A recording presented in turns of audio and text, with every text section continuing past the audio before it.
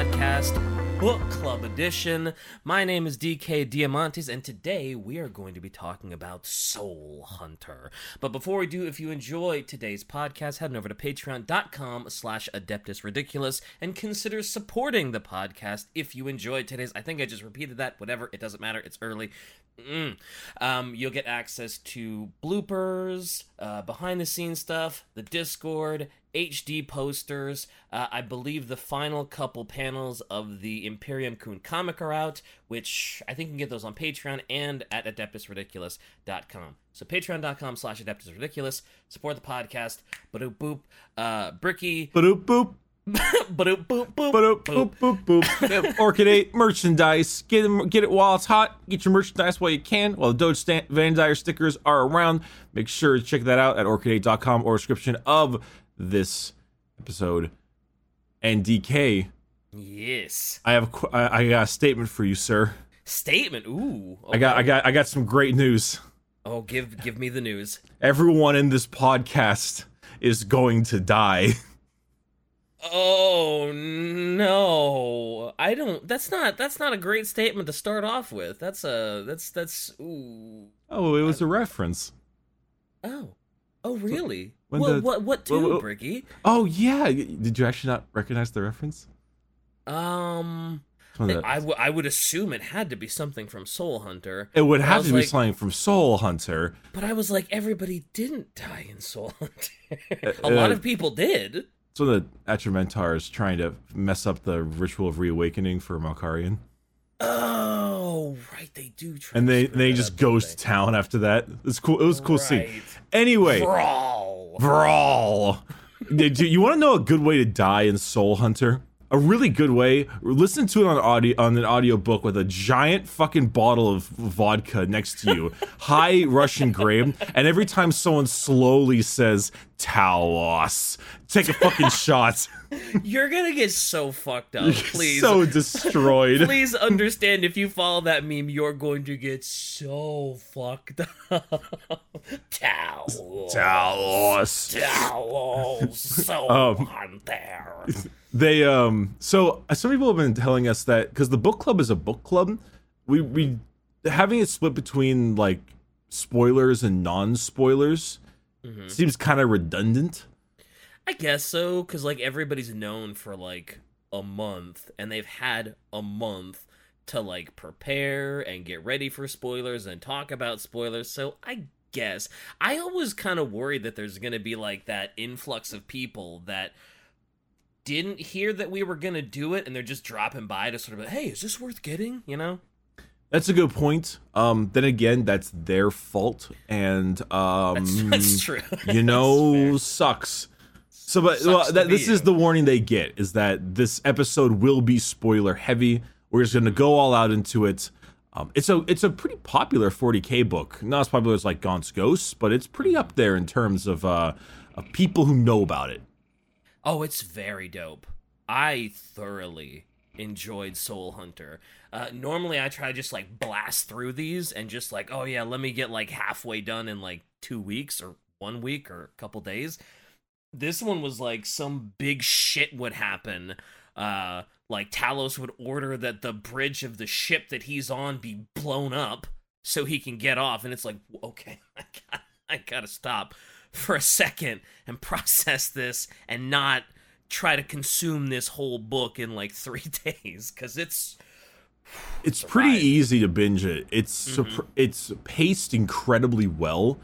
Everything flows into each other very well as it's well paced, and that's like a thing that's hard to describe. Like, how can certain TV shows or books have you be just going through them at lightning speed, or how can, say, a 3-hour-long movie like a Interstellar or something, how can you watch that and have it not feel terrible? It's generally because it's paced so dang well.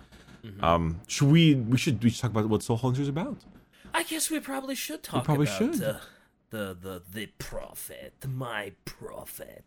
Is that my thing? Do I talk about who? Yeah, I think you give the general overview. Also, it's Night Lords, like, I mean, that's all you. Yeah. So Soul Hunter is the story of 10th Company First Claw, which is a squad of Night Lords way during I think the modern time, way past the Horus Heresy and all, and it follows our main character Talos Valkorin, who is not that technically the sergeant of First Claw, but definitely damn feels like it.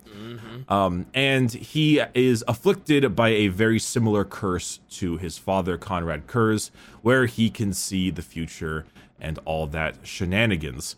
And is a very impressive way to make the Night Lords surprisingly understandable. I don't know if I'd go as far as to say sympathetic, because they're pretty dastardly. Yeah. But you still root for them regardless. Yeah, you definitely root for them. They're underdogs, I'd say. Like, it sure feels like they're underdogs. Yeah. They're like getting their shit pushed in everywhere.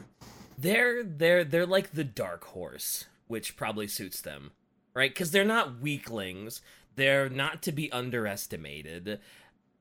They're a little low on numbers, though. A little bit. They have like, what, 39 Astartes on the ship? Yep, something like that. It's not many. And then when Vandred does Vandred let an entire claw go or something? And he's like, it's no big deal. And Talos is like, what? Not a big deal. There's 30 of us, man. I think this is when they fought. Well, so they fight a goddamn Warhound Titan. Which is insane, by the way. Which is just insane. And they win! They do. Granted, with the help of a ton of missiles from a flyer, a land raider, and melta bombs.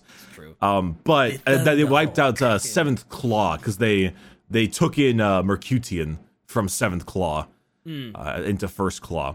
You don't get a lot of Mercutian. He's like near the end of not maybe like the second half of the book, but he doesn't have a whole lot. Yeah. Because First Claw, it's weird because you looked at Gaunt's Ghosts and we kind of had the Brothers in Arms feel. And First Claw has that, but they all hate each other. They do. They really do. Especially fucking Uzas. Man. Uzas is just, he's like the big dumb one. That's his whole shtick. He is. And he's corrupted by Khorne. Yep. Towards the end, when I think right before they were going to go on Krythe or something, and Uzas is just like, blood for the blood god, and Talos is like, shut up, and he just smashes his head against the fucking bulkhead. There's the part when he's fucking when they're underneath the Titan and Uzas is firing his bolter at it. And he's just like screeching a bunch of demonic names, and then Talos punches him like 9 times to knock him out and then drags him behind rubble. I forgot that Uzas was sitting under this giant Warhound Titan just blasting away like he thought he was gonna do shit to it. It's interesting too, because Uzas is the very obvious. Well, so First Claw consists of Talos, Xarl, spelled Xarl, if you didn't know that. When they pronounced it, I could have sworn it was Sarl, like Tsarl, with the way he pronounced it. But yeah, it's. I thought it was Zarl at first, like a pretty classic Xarl, but no. Yeah. There's Xarl, there's Sirion, who is our quietly chaos tainted, yes, funny man. He's our technically comedic relief. Funny man, air quotes. It's mainly just really dry, dull humor, but in a book of pretty sad, depressing shit, he's a welcome addition. Uzas, and then it's Mercutian now. It's the main members of First Claw. Oh, that's right, because Adamar is he's no longer with us. Yes, Adamar, right? When I was rereading it, I didn't get far enough to remember how he died, because I don't remember it being particularly exciting. He tried to bum rush a dreadnought. Oh, right, that's right. He got fucked up at the Blood Angels dreadnought, didn't he? He tried to. I was like, man, what did you expect? That's right. He didn't have a long period of time, because that's the big 5 is Mercutian, Sirion, Uzas, Xarl, and Talos. Yep. Well, there's actually a 6th one, but he doesn't come until Blood Reaver. Okay. His name is Variel, and he is a treat. Saying that about a Night Lord, that's got to be some special shit. It's some good shit. He's a treat. Oh, really? But the book is very good. It's paced well. The voice acting really elevates it. Oh yeah. He's very slow, Andrew Wincott, because this is written by Aaron Dembski Bowden and narrated by Andrew Wincott. And Andrew Wincott, obviously, I'm not Russian. I don't know how good the Russian accents are technically, from a technical standpoint. But every word, every sentence feels so punctuated. Oh yeah. Everything very deliberate, very methodical. Yeah. Yeah, it feels like every single word he's saying has some major import, which is pretty cool. And Aaron Dembski Bowden has written a lot of books. He wrote Betrayer, which is our Latara Sarin book. Oh, nice. He did write that as well, so, good on him. But he's really good at getting that narrative. Like, it's weird. He kind of gets rid of natural, convention when it comes to books quite often. For example, I was telling you this before, near the beginning of the book, they're going to go get what is now Octavia, what used to be Eurydice. Right. And he spends a good, half chapter, maybe not that much, but a decent amount of time just describing Carton Sign. Everything about his ship, the Maiden of the Stars, and all about him, and he just fucking dies. He does. You get his whole life's history, how he became a thug, how he, and it's just you're gone. And then over the obviously Vox, you get the same for Octavia, but she's an important character, so. True. And then you get their catchphrase, "We have come for you," and then they just die in boom, 50 seconds. But it's neat seeing the power struggle kind of going around, because the Legion is damaged. You have the Exalted, who is, I believe, pledged to Tzeentch. Because he kept saying, Changer of Fate, so I think that's or Waver of Fate. Yeah. Weaver I of think Fate, he sorry. Is Tzeentch, yeah. And he was originally Captain Vandred, who was obviously well respected and has now got a demon in him. And Syrion's like, "Yo, I got Chaos Taint too, and let me tell you, Vandred is not happy in there." Oh man, when he's like, "Yeah, I can hear chaos," and when I listen to the Exalted, oh boy, all I hear is Vandred suffering and mourning and in the most brittle, terrible agony you've ever heard, and that is what I hear whenever the Exalted speaks, and it's like, oh no. And then Zarl was like, "I could have lived my whole life not knowing that." Yeah, he's like, TMI, bitch. I like how whenever he talks with Zarl, he's got this really, it's like, "I don't care what you do at this and that house." He's very grindy with his words. He's Batman. No. No, Batman. He's not Batman. No? Zarl's pretty far from Batman, isn't? I guess. Isn't he a rapist? They're all Batman, right? Wasn't Zarl a rapist at 12 or something? Isn't he fucking awful like the rest of them? So I always get Zarl and Syrian. Was Zarl the one that was with Zarl was Talos' friend. Okay. Yes, I think he was. Yeah. And then Talos killed a shopkeeper because they were trying to loot and rob him blind, and he came after them, so Talos was like, "Well, I guess you gotta go." And then he just shanked him between the ribs at 13 years old. Yeah. Oh boy, Nostramos. Great place. Such is life on Nostromo. Yep. Oh, Nostramos. I guess not, sort of speaking of Nostramos, I love that the Covenant of Blood, that setting, that ship is night. It's like its own character, right? Just like Nostromo was. Just like Nostromo, exactly. I was trying to remember what place you had said. I was like, oh, this is really great because it's like its own character. That's right, it was Nostromo in the Night Lord episode, which you should go watch on YouTube. Great Dean Kamen. Excellent Dean Kamen. He would be proud of you. Thank you. But that ship has a lot of personality, and the fact that it's the Exalted is hardwired into it, so he knows everything. He feels it breathing. It's like a part of him. It's Ooh, and boy, does he... the Exalted runs that ship ragged. He is not a fun man to be under. And you know what I kind of like? I like how the Atramentar, the Terminator elite, don't they don't necessarily pick sides. Like, my job is to protect the Exalted. That's what I'm gonna do. Yeah. Like, I don't need to like him, but I'm gonna have to be careful about it. Like, that's the interesting power struggle that goes with it. Yep. The whole book, I assume that like the big climax was gonna be like, okay, Talos is finally gonna be like, okay, the Exalted has gone too far. He's been tainted by chaos. Chaos has overwhelmed him. He's making some shitty decisions. I may not think that I should lead 10th Company, but god damn it, something has to be done about the Exalted. Like, I thought that was going to be like the climax, like the big final battle.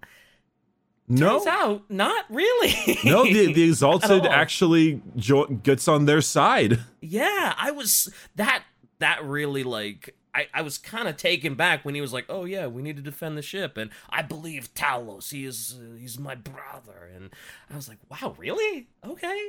Well, yeah, because he obviously doesn't. He hates Talos, obviously, but at the same time, he's thinking to himself, well, he still has the good of all of us in his head, technically, and he was right to do what he did, which was get the fuck out. But it was kind of badass when Vandred was like doing really well at Void War, at Spaceship Battle, and you're like, okay, I believe. It was written very well to, like, I believe that Vandred was a damn good captain.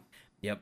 Well, even at the very beginning, they really plant the seeds that, like, Void War, that's where the Exalted specializes. He might not be, boots on the ground, but you get him in a spaceship battle, no one better. Like, when they took out, like, those two main ships, orbiting Krythe, I forget what the first one was called, and they took out the Sword of the God Emperor, like, they did that fucking Tokyo Drift. Oh, yeah. Right like next to Cornus it. Dive or something. Yeah, it was great. And they just blast holes in it, they leave First Company in there, and they overload the shields, and... That fight in the Sword of the God Emperor has one of my favorite moments, and we talked about it before, but they're like all the slaves are running from all the decks, and it's like, oh, look at the uniforms, look like they're like from the gunnery deck, and Zarl's like, I don't believe you. Grabs civilian. What deck are you from? Is it the gunnery deck? And I love the fact that, like, the way it's written after he does that, the next line is the civilian now obviously deaf. Speakers to full volume. Yeah, and now deaf, he fires his las pistol at Zarl's head. It ricochets off his helmet, and he brains himself. It's actually I think it's an auto pistol because it's a bullet. Oh, okay. It was because the last pistol would just like dissipate because it's laser. That's true. But yeah, that's like the small bit of actual genuine comedy where like he deafens this guy and he shoots him in the head and he just kills himself. He kills himself, yeah. And then Zarl like throws him into the fleeing slaves. Yeah, or the fleeing crewmen. Kills several people by throwing a slave. They're like trudging through people running away from all the problems. Yep. Which is obviously interesting because they're running towards Night Lords and they prefer that. Yeah. And Uzas is in the back like, ha ha ha ha ha. He's having a blast. Yeah, he's a kid in a candy shop, Uzas is. Their strategy for getting out of that ship is wild. Let's just blow off the bridge and then jump. Jump out into space. Can we have a fucking Septimus simp moment? Yes, absolutely. Septimus is incredible. Septimus is God. He's the real hero of this story. He kind of is, and it's obvious that him and Octavia are trying to, there's of course there's a lot of that going on, but it's kind of, besides the fact that I think Octavia's she's a little underwritten, and also like I don't want to call her whiny. because then I'm like, just accept being a slave, fucking loser. Just be a slave. Yeah, and it's like, not only is she a slave, but she's a slave to a traitor legion when her whole life she has totally believed in worshiping the God Emperor. So it is the worst possible worst, in her opinion, to get caught by, like, the Night Lords and turned into the 8th slave, Octavian. Yeah. But at the same time, I feel like she never fully embraces her predicament. Oh, yeah. And, well, okay, if she was constantly being, like, fighting back against Talos and stuff, that would make sense. But she's constantly giving Septimus shit, and I'm like, come on, it's Septimus. I like Septimus. He's kept you alive. He's helping you out. He gave you the medallion that keeps you safe so that nobody on the Covenant of Blood will shank you, hopefully. Besides the fact that those crew decks are just vile and creepy. Yeah, they are. I was surprised that there was a crew deck that was like, oh yeah, this is the crew deck. This is where all the mortals are. It's as bad as Nostramos. And it's like, oh, okay. Why do you have civilians here? Why are there civilians on your Covenant of Blood Astartes battle cruiser? That's actually pretty common. Most Imperial and non-Imperial cruisers have a large amount of civilians or like crew like that on it, because the ships are literally cities. Well, the Starry Cruiser is smaller than most, but like the Sword of the God Emperor is like multiple city spires of ship. I suppose that's true. Whenever I do see a picture of like an Astartes ship, it's got like spires coming out of it and cathedrals hanging off of it. So, well, I guess that's fair. It just seems weird that like a battle cruiser meant for war is like, yeah, let's have a city of civilians here, and it's like, maybe. True, but it does kind of embrace the, like, I always think of it like the Metro games, where in Metro, when you would go underground into the Metro, there's like a crappy, kind of late Soviet-looking, like, market down there, and everyone's like, hey, Artyom, hello! And the kind of thing like that. And so I always assume that it's similar to that, where it's dark and drungy, and it's got all the corruption of chaos, but at the same time, it's very much a black market. I mean, don't they call it black market? Yeah. Yeah, which is ironic, because it's really dark. Really dark. Yeah, well, the mortals actually trade lamp packs or batteries for lamp packs, right? That's one of the things they trade, yeah. Obviously there's no money, so it's all barter. Yeah. Because I think Septimus shows up and he's like, oh, would you like to buy a lamp? Oh, it's Septimus. I guess I probably don't need to peddle this to you. Damn it. Whatever. What do you want? You know what's kind of funny about Septimus is that, like, they might gloss over if you don't remember, but it's very, like, he's described as a very attractive man. Mm-hmm. The dude's got like a dusty flight jacket, some medium blonde hair, and like a blonde chiseled beard and 2 las pistols. Yes, which is pretty baller. And then half of his body gets shanked off. Oh, yes, it does. Which was very upsetting. The robotics that he gets sound very cool, though. He's got like a emerald eye, and like part of his face is all metal, and his arms metal, and he got himself fucked up. Which, speaking of that, another instance of let's give a whole backstory to a criminal, and just watch as he gets carved in half by heavy bolters. Oh, right, when they're trying to assault the Thunderhawk. Right. But before there's the big meeting with with Abaddon. With Abaddon, Talos is summoned by Abaddon after they've gotten the 2 cruisers out of the way, and they can make landfall on Krythe. And there's the Despoiler wants to see you. The War Chief wants to see you. It's like, well, yeah, and guess I'll go see him. Honestly, just the conversation between the two of them does more credit to Abaddon than I think any of our reading has done. Yeah, because like Talos does kind of shit all over him, which does, which is pretty cool, to be honest. But at the same time, like, Abaddon's fucking terrifying. Yeah, Abaddon loves flexing that Horus Claw and just cutting the air with it, and just like being like, "Hey, look, this could be you. This could be you," and it's like, oh. You are a horrifying man. Like, I know you're the Despoiler, but Jesus. And Talos shows him no respect. Absolutely none. Zero respects. He doesn't give a fuck.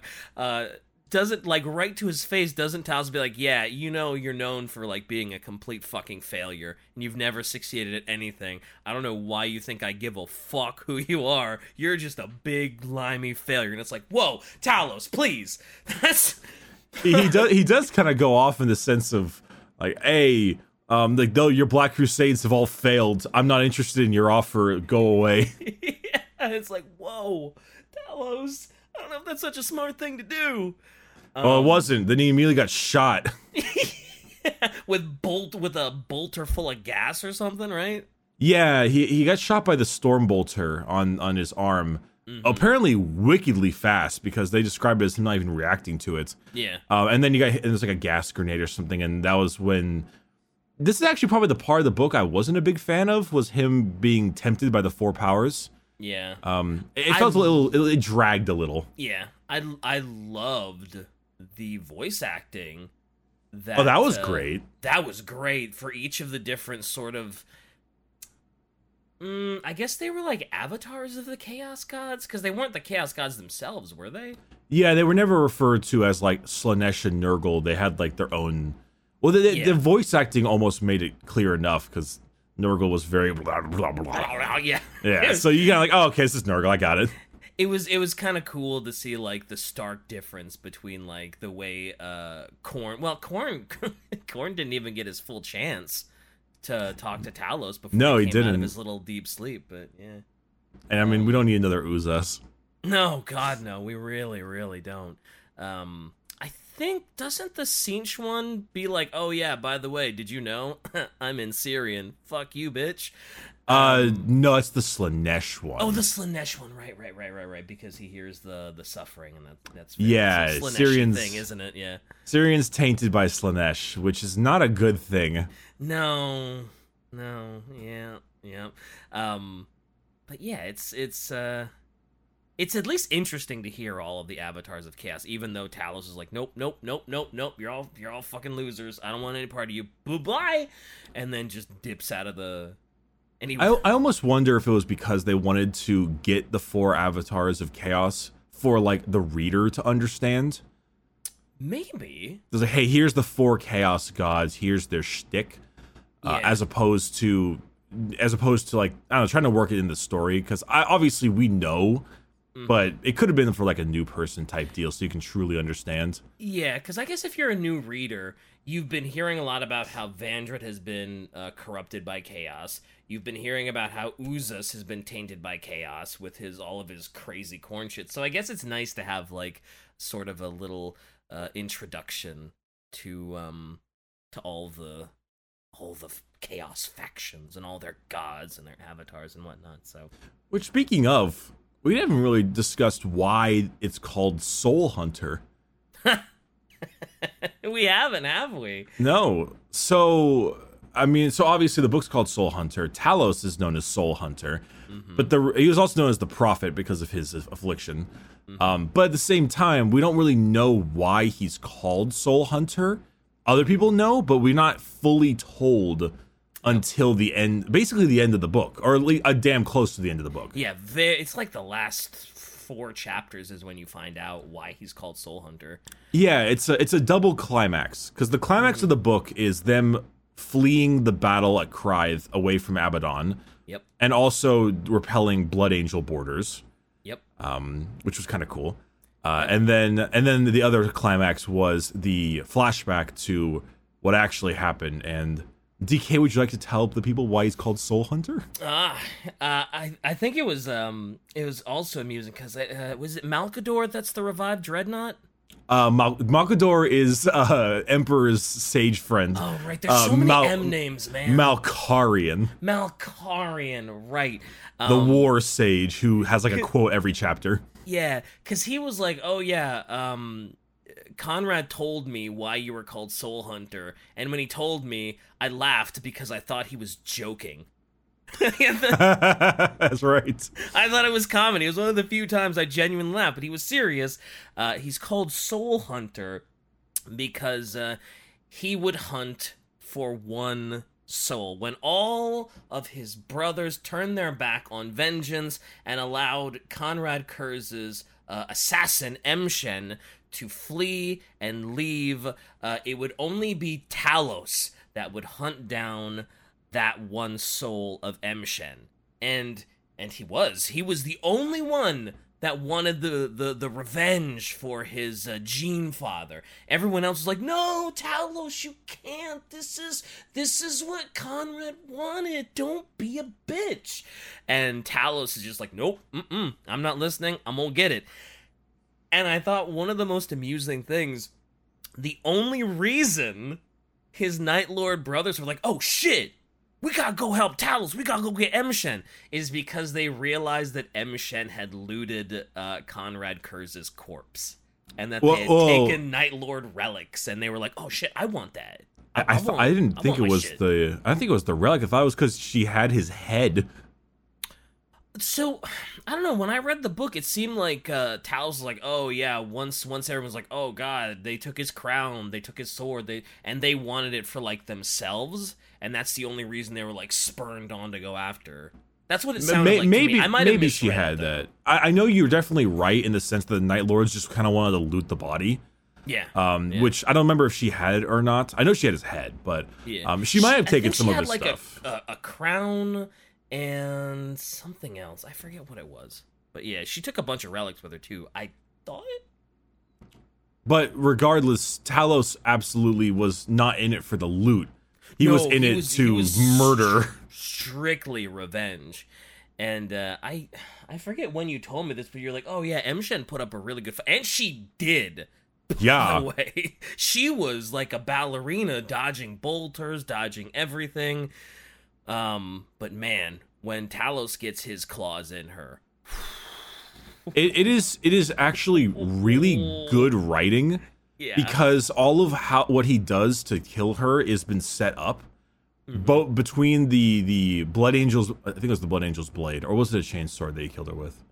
I think it was I want to say it was a chainsword, because I don't think he had Orym at the time. I don't quite remember, or because it's pretty quick after the heresy. Yeah. Well, regardless, they set it up in the sense that obviously they were dealing with Eldar at the same time. He barely killed an assassin who lost her arm because she 1v5'd Eldar. That's right, she did. Jesus. That's right, the Eldar kind of showed up out of nowhere. Was that part of her escape plan? Because that kind of threw everything into chaos a little bit. I think it was just bad luck. Okay. Yeah. But the point being is that, he fights her, and she's just dipping and dodging every bolter shot, basically. Yep. But they set it all up, which is really good, because setups and payoffs are important in all kinds of media. And like, hey, in the beginning of the book, on the Sword of the God Emperor, he runs into a room and just screeches at the top of his lungs and deafens everybody. Everybody, yeah. And they set up the Astartes having acidic spit. And so he spits in her face and boils her eyes out, and then screams and deafens her. And then it's like, well, Assassin's now blind and deaf. Now I can shank her. Yep. And she's still putting up a fight, even when she's blind and deaf. She's like, oh, I bet he's gonna be here. Let me lunge at this spot. And she's right.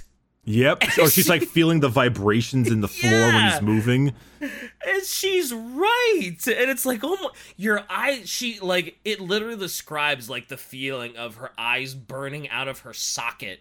And she still has the wherewithal to like feel the vibrations and do that. It's insane. And the whole time before that, she's like, oh, Astartes, I don't give a fuck. I'm an assassin. This guy is nothing to me. And I'm like, whoa, lady, look. I get that you think you're a god killer, but wow. To think of an Astartes so low is like... And what sucks is that she backed it up the whole time. The whole time she's quite right. She's like, oh my god, she's just dabbing on this man. It's crazy, but yeah, that's... I guess I wasn't expecting the whole Emshen part to be in Soul Hunter, but it makes sense that it is, because that's his name. Well, you didn't expect Talos to be the person. That's true. I didn't expect Talos to like be the one that actually went and got Emshen. You didn't think that the main character of the book would be so important. Oh yeah. You normally, because it's always like a side character or something, but Yeah, and right after Kurz, it's just like, Talos, you think I give a shit what happens to any of you when I die? I don't care. That quote is don't. in the book too. Yeah. That might be like the next quote that they get. It's a solid quote where it's like, do you honestly think I care what happens to you after I die? And I'm like, world's best dad mug, broken. I'm about to be vindicated in death. Do you really think I care what happens to you idiots? It's like, ooh, Dad, come on, we love you. Yeah, interesting how much they love their Conrad and how much he hates them. It's such a hard one-sided relationship. Mm-hmm. And everybody in the Night Lords is still just like, they hold Conrad in such reverence that it's like, man, you know he didn't like you, right? You know he literally blew up Nostramos because you guys are such idiots, right? So it's weird. I think it's that feeling of like, not only did we get betrayed by the Imperium, but we failed at stopping the Imperium, and not only that, but we failed our father, who also hates us. Yep. It was funny at the beginning of the book when they're like they first introduce Septimus, and they're like, oh yeah, you know, I'm walking through the halls. Oh my god, this place is so. He keeps talking about like his master, because they hadn't introduced fully Talos yet. And they're like, oh yeah, my master is this, and my master is that. And then he starts talking, I think Syrian and Sarlin. He's like, oh yeah, his visions are plaguing him again. My master's visions are haunting him. I'm like, yo, is the main fucking character of this book Conrad? Like, what the fuck is going on? Like, because he has the same prophetic visions, and it's just, he seems very Conrad-y at the beginning until they're like, oh yeah, my name is Talos. I'm like, oh, so he's not Conrad. Okay, cool. I know the setting of this book now. Great. I now understand it. Yes, now I get it. I get your plot. Cool. This isn't like a flashback to the night before Conrad Kurz dies or something. It's a rather interesting situation that the book puts you into, because they get into areas where, like, you can tell that Talos legitimately gives a shit about Septimus. Oh, definitely, yeah. He's still a slave and all that, but he definitely cares. Yeah. But it's really impressive seeing the heavy genuineness of him going after Octavia after the criminals get to them. Yep. Because not only is it's really grim to listen to, because the narrator is talking about that, and they're like, he's like, oh, we're inmates, we've been backed by the Black Legion, and they told us they killed a slave on there, and guess what? There's a woman. And I'm like, oh my god. Oh yeah, that's right. Oh god, I forgot about that. Yeah. It's so nasty. It's so grimy and gross. And then but then Talos is just like breaks into a full sprint to go save her life. Yep, he does. And it's like, I know why he's doing it. If she didn't matter, he wouldn't care. Mm-hmm. But it's still kind of cool to see. It feels like weirdly honorable and kind. Oh, definitely. Even though it's Night Lord. Also, when he kills those inmates that captured her, holy shit. One of them, he rams the bolter into his mouth so hard that he breaks all of his teeth. And then he shoots him. Before shooting him in the head.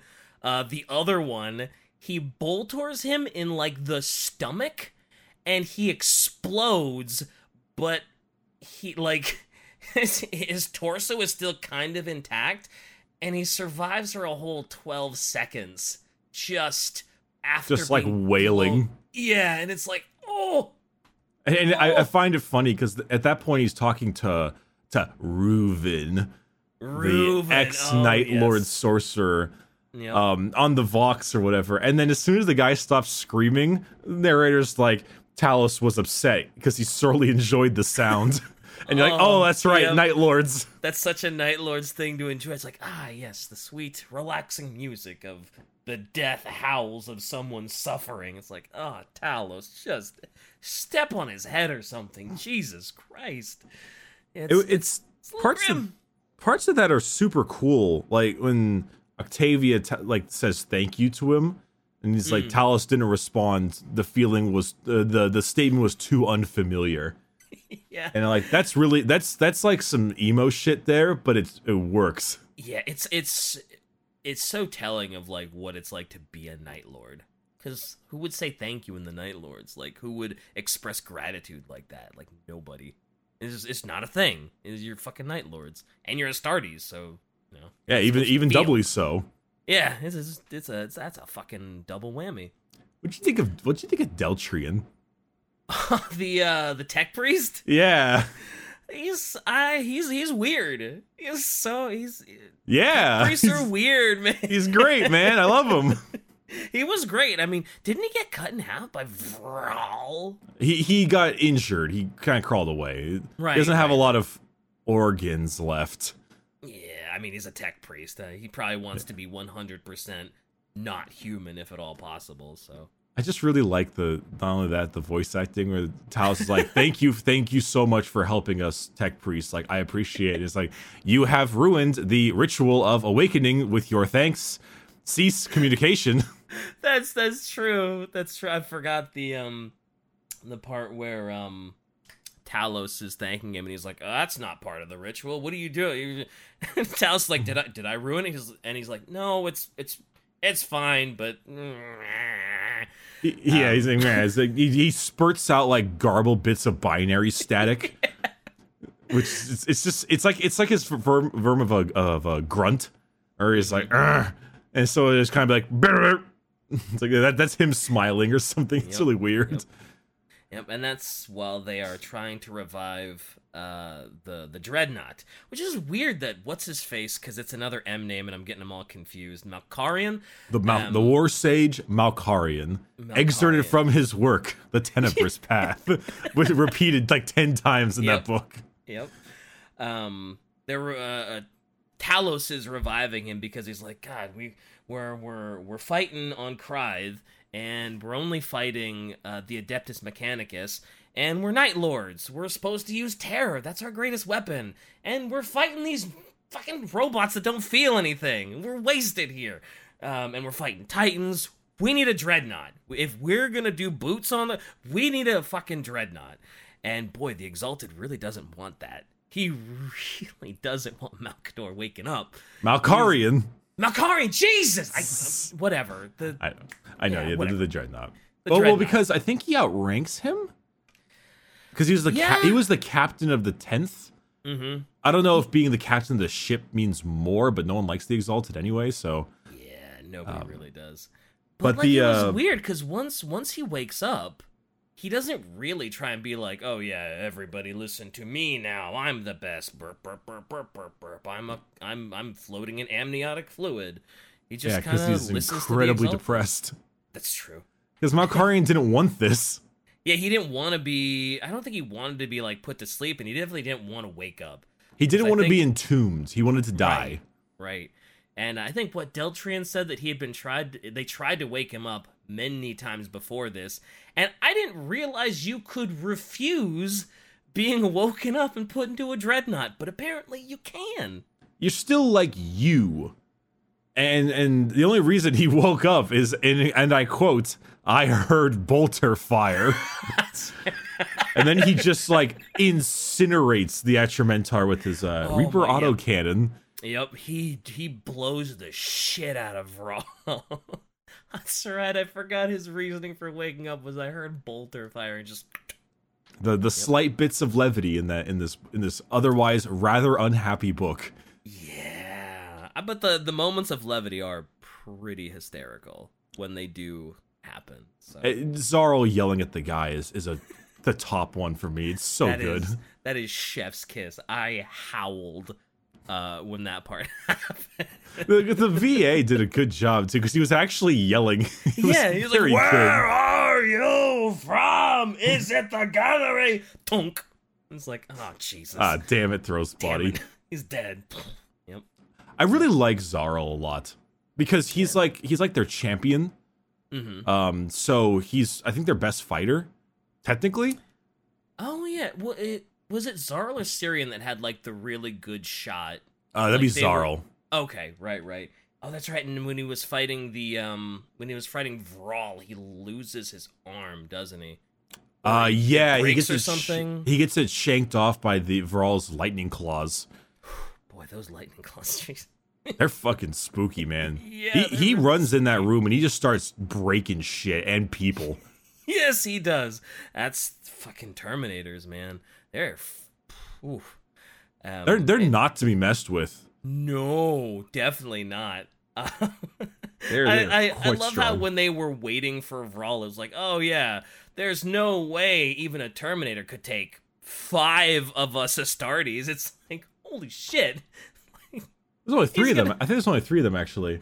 It was Oh, Zaro, no, yeah, you're right, Mercutian, and Syrian, right? Yeah, he's like, oh, even a Terminator couldn't 3v1 us, right? Proceeds to get 3v1'd and only saved by an awakening dreadnought. Yeah, basically. Granted, they were on their way. Mm-hmm. They were hurting him. They were like messing with his joints. They stabbed him in the stomach. Yep. But yeah, I wasn't quite getting there. But then, yeah, thank you, Dreadnought, for Thank you, Dreadnought. blowing him into pieces. I Hashtag like Dreadnought blessed. I like a lot of Malkarian's quotes. They're very telling of the mentality of the Eighth Legion. How they hate mostly hate demons, and they're like they definitely feel like they're very into the concept of that I have been betrayed by the Imperium, and now I like reap its civilians injustice. Yep. For their betrayal. Yeah. I mean, they're still not good people, but you know. Yeah.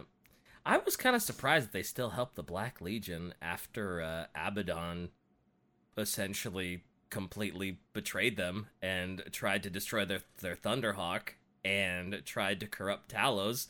And the Exalted. Like, oh, yeah, well, I guess that was the Exalted's plan to get rid of Talos, right? Well, the Exalted plan was to kill the slaves.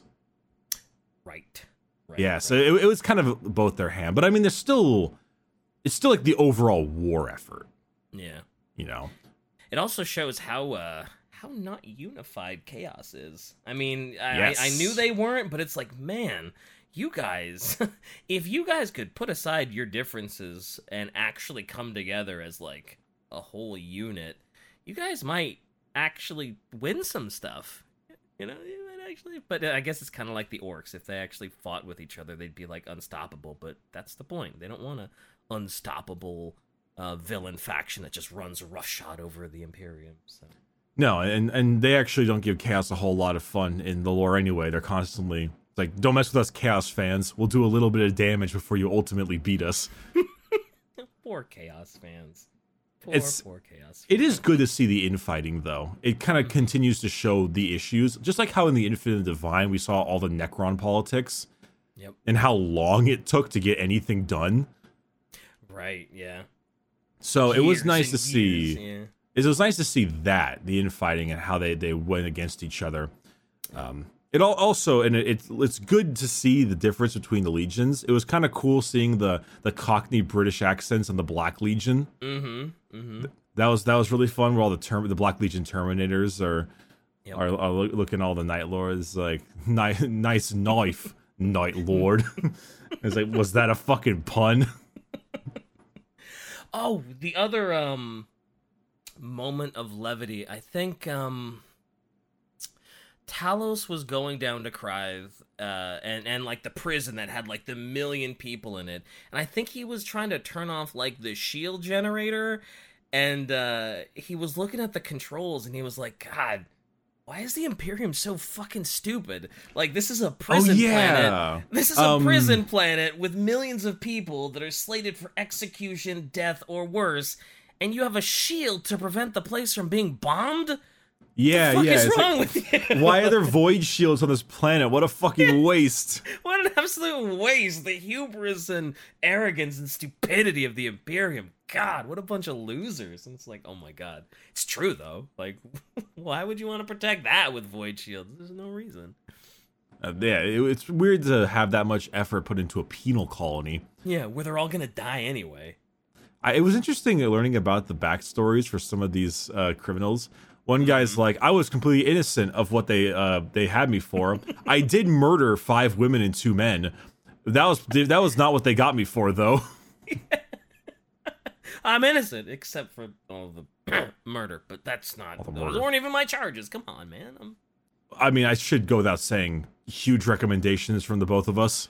Oh yeah, Absolutely sparkling. I think this might be overall probably the best book that I think I've read so far in our Warhammer stuff.